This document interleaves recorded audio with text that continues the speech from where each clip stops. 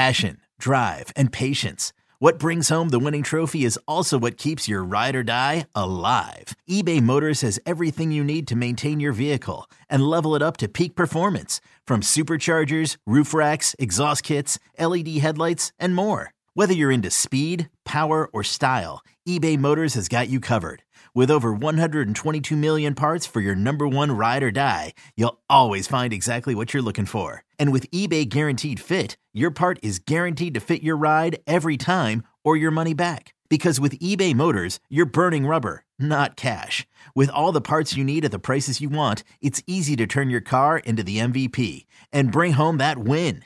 Keep your ride or die alive at ebaymotors.com. Eligible items only. Exclusions apply. Let Tend Dental make your dream smile a reality. We offer a variety of top-rated treatments, including Invisalign aligners. And for a limited time, Tend is offering $750 off orthodontic treatments. Offer valid through January 31st, so don't wait. Visit hellotend.com/sale. That's hellotend.com/sale. And book your free consult today. Dan Wiederer, on-air contributor for 670 The Score. You're going to be relying on a lot of young players, guys that have to materialize into who they thought they were. The Bears are who we thought they were. When either they drafted them or guys that they believe in that were already here. That's guys like Justin Fields. Bears beat reporter and enterprise writer for the Chicago Tribune. Matt has pounded it home from the day he took the job with the HITS principle and the acronym there, and just saying repeatedly, we are going to be an effort-based football team. Dan Wiederer. Get your track shoes on. With Bernstein and Holmes on 670 The Score. Dan Wiederer is on Twitter at Dan Wiederer. This segment is brought to you by Horizon Therapeutics, a global biotech company going to incredible lengths. And he joins us on the Score Hotline, brought to you by Circa Resort and Casino in Las Vegas, home of the world's largest sports book. He is on the way back from Lambeau Field. Hello, Dan. How are you? I'm good. About to make our way from Brown Deer, Wisconsin to Hallis Hall for Matt Eberflus's afternoon press conference. And I feel like we've got a lot to unpack throughout the week to try to figure out where this team and this offense can get itself right. What was the most disappointing part about the loss? I mean, it's the 48 passing yards, right? We're 2 weeks into the season and the Bears have 153 net passing yards in the 2022 version of the NFL. I think Tua threw for 199 yards in the fourth quarter yesterday. And so when you look at this uphill mountain that this team is trying to climb and trying to find itself in that way, they've got to find answers quickly. I think Matt Eberflus sort of subtly alluded to it after the game that he'd like a little more balance in his offense. Certainly an encouraging sign that they ran the ball as well and as committed as they did last night. But man, you've got to find something in your passing attack that you can rely on, and they don't have it yet. I can't figure out what I'm watching as far as, are the issues with the passing game on the quarterback, or is it on the talent level, or is it a combination of both? Yeah, it's everything, Lawrence. It's the protection, it's the quarterback, it's the receiving core. There just aren't a lot of answers, and we forecast this for months, right? We knew that the Bears didn't do a lot to upgrade the offensive line, didn't do a lot to put a lot of established playmakers and proven guys around Justin Fields, and so they were going to have a thin margin for error. What I thought the Bears were going to be able to count on was David Montgomery as a beast running back out of the backfield. He showed that last night. And then I thought you had an emerging receiver in Darnell Mooney and an on-the-rise tight end in Cole Kmet, who through 2 games, I think, have a combined 4 receiving yards. And that's majorly disappointing and certainly in need of solution here as they go into a game next week that this isn't easy. I hope folks in Chicago understand that the Houston Texans defense flummoxed Russell Wilson for a good chunk of that game yesterday. And so given where the Bears are, I wouldn't walk into Soldier Field thinking, oh, it's just the Texans. We're going to walk out with another home win. This could be another ugly one that then makes next Bears Monday even more agitated than this one is. Do they not trust Fields? That's what I'm trying to figure out. Like, I know what I think. I know what I see. But then trying to figure out what they think and what they see is a completely separate task. I think that's part of the inquest this week to figure out how much of they obviously don't trust their passing game, right? And when you complete 2 passes and a half, when you're trailing by 3 scores for much of it and at least 2 scores for all of it, you know you have problems with your passing attack. So the question is how do you divvy up that pie chart between not trusting Justin, not trusting your protection, not trusting your playmakers on the outside, and you got to find answers to that. And we've got to try to sort to the bottom of that throughout this week to figure out what they can do to get unlocked, because this is not sustainable what they're doing right now. And we'll see where it goes. I mean, Justin has to figure out ways to make plays in the passing game. He has to figure out ways to get his coaches to give him more than 11 attempts. Again, in a game where you trailed by double digits for the entire second half. If you're the franchise quarterback, you've got to be the guy that brings you back and doesn't just rely on a rushing attack, which, by the way, guys, the Bears ran for 103 yards on a single drive and didn't score yesterday. Only the Bears could figure that out. Yeah, and I thought that was supposed to make things easier for the passing game. Like these weren't like junk yards that the Bears got on the ground. Like they actually were running the ball effectively. So why doesn't it translate into more opportunities for the pass game to succeed?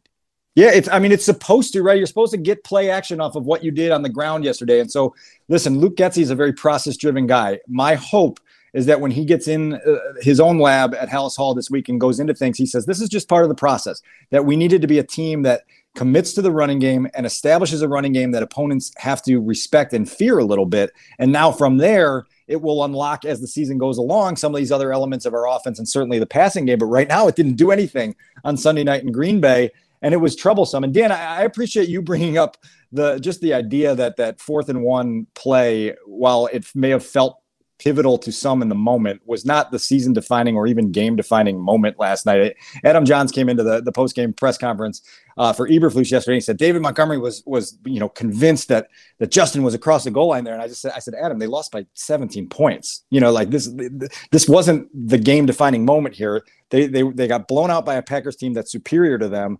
And we have to stop getting caught in the weeds on some of this little stuff when there's much bigger issues that they have to solve. Let's talk about some of the bigger stuff. Like defensively, how was Green Bay able to shred them on the ground? Well, look, you knew throughout the week, Aaron Rodgers was publicly lobbying to get his backs more touches and to get his backs more carries. I think they felt like in week 1 against the Vikings that they let the score kind of dictate that they get away from the run and try to do things in the passing game that weren't there for them. And so they were determined from the first drive to get Aaron Jones going, to get A.J. Dillon going. And the Bears, listen, like if you're Roquan Smith and you want to be paid as one of the stars in this league, you cannot have a game, no matter who's playing in front of you on the defensive line, where you don't make a splash play against a running attack that's coming, at you all, not necessarily at him, but right at the defense all game. You've got to make your presence felt. And I don't know that we felt Roquan enough last night. I don't know that we felt enough of the run stopping element from this Bears defense to feel any confidence that they're going to be able to get that done. And again, the Texans are coming in with a good back, right? Dameon Pierce is showing that he's an emerging young talent in this league. And I, already on Monday, I'm very worried about this matchup for the Bears that maybe 10 days ago, you're saying, boy, this should be one of those surefire W's that you write on your magnet schedule on the fridge. Look, I don't want to blow this out of proportion, Dan, but the Matt Eberflus culture based on the hits principle is about buy-in.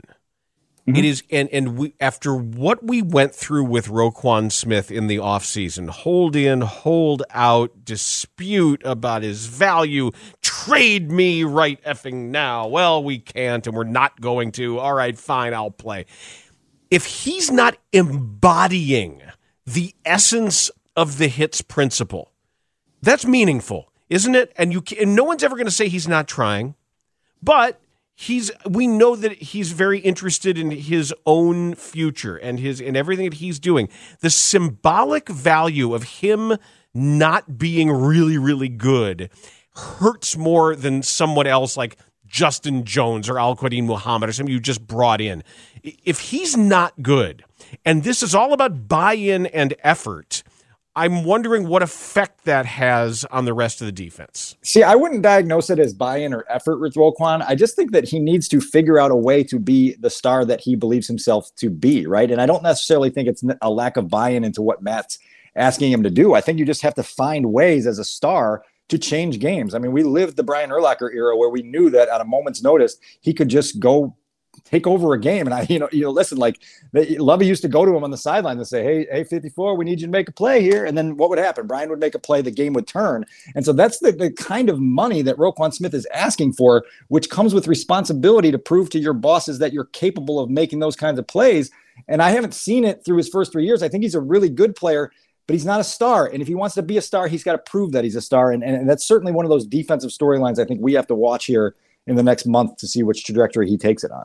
if you don't have the T in the hits principle, I don't think you can win, especially with the talent deficiency that the Bears have. So were there opportunities for more takeaways that the Bears didn't take advantage of? Aaron very rarely puts the ball in harm's way, and the only takeaway the Bears got was obviously on a mishandled handoff in the backfield. The Packers recovered the one that hit Christian Watson, right? And then they fumbled another one. Yep. I think that's the way that went down. So I don't think there were a ton of opportunities for them. There rarely are against Rodgers, who played okay, right? He wasn't a spectacular performance from Aaron Rodgers based on what we're used to seeing, but I don't think there were a lot of opportunities there for the defense to take the ball away, particularly with their current talent level. I think we just got another sort of primetime Lambeau Field reality check that this Bears team is everything that we forecast it to be for months of the offseason, that they're a bottom tier 5 or 6 win team with an offense that's going to struggle and a young quarterback who needs a lot of development that's going to take longer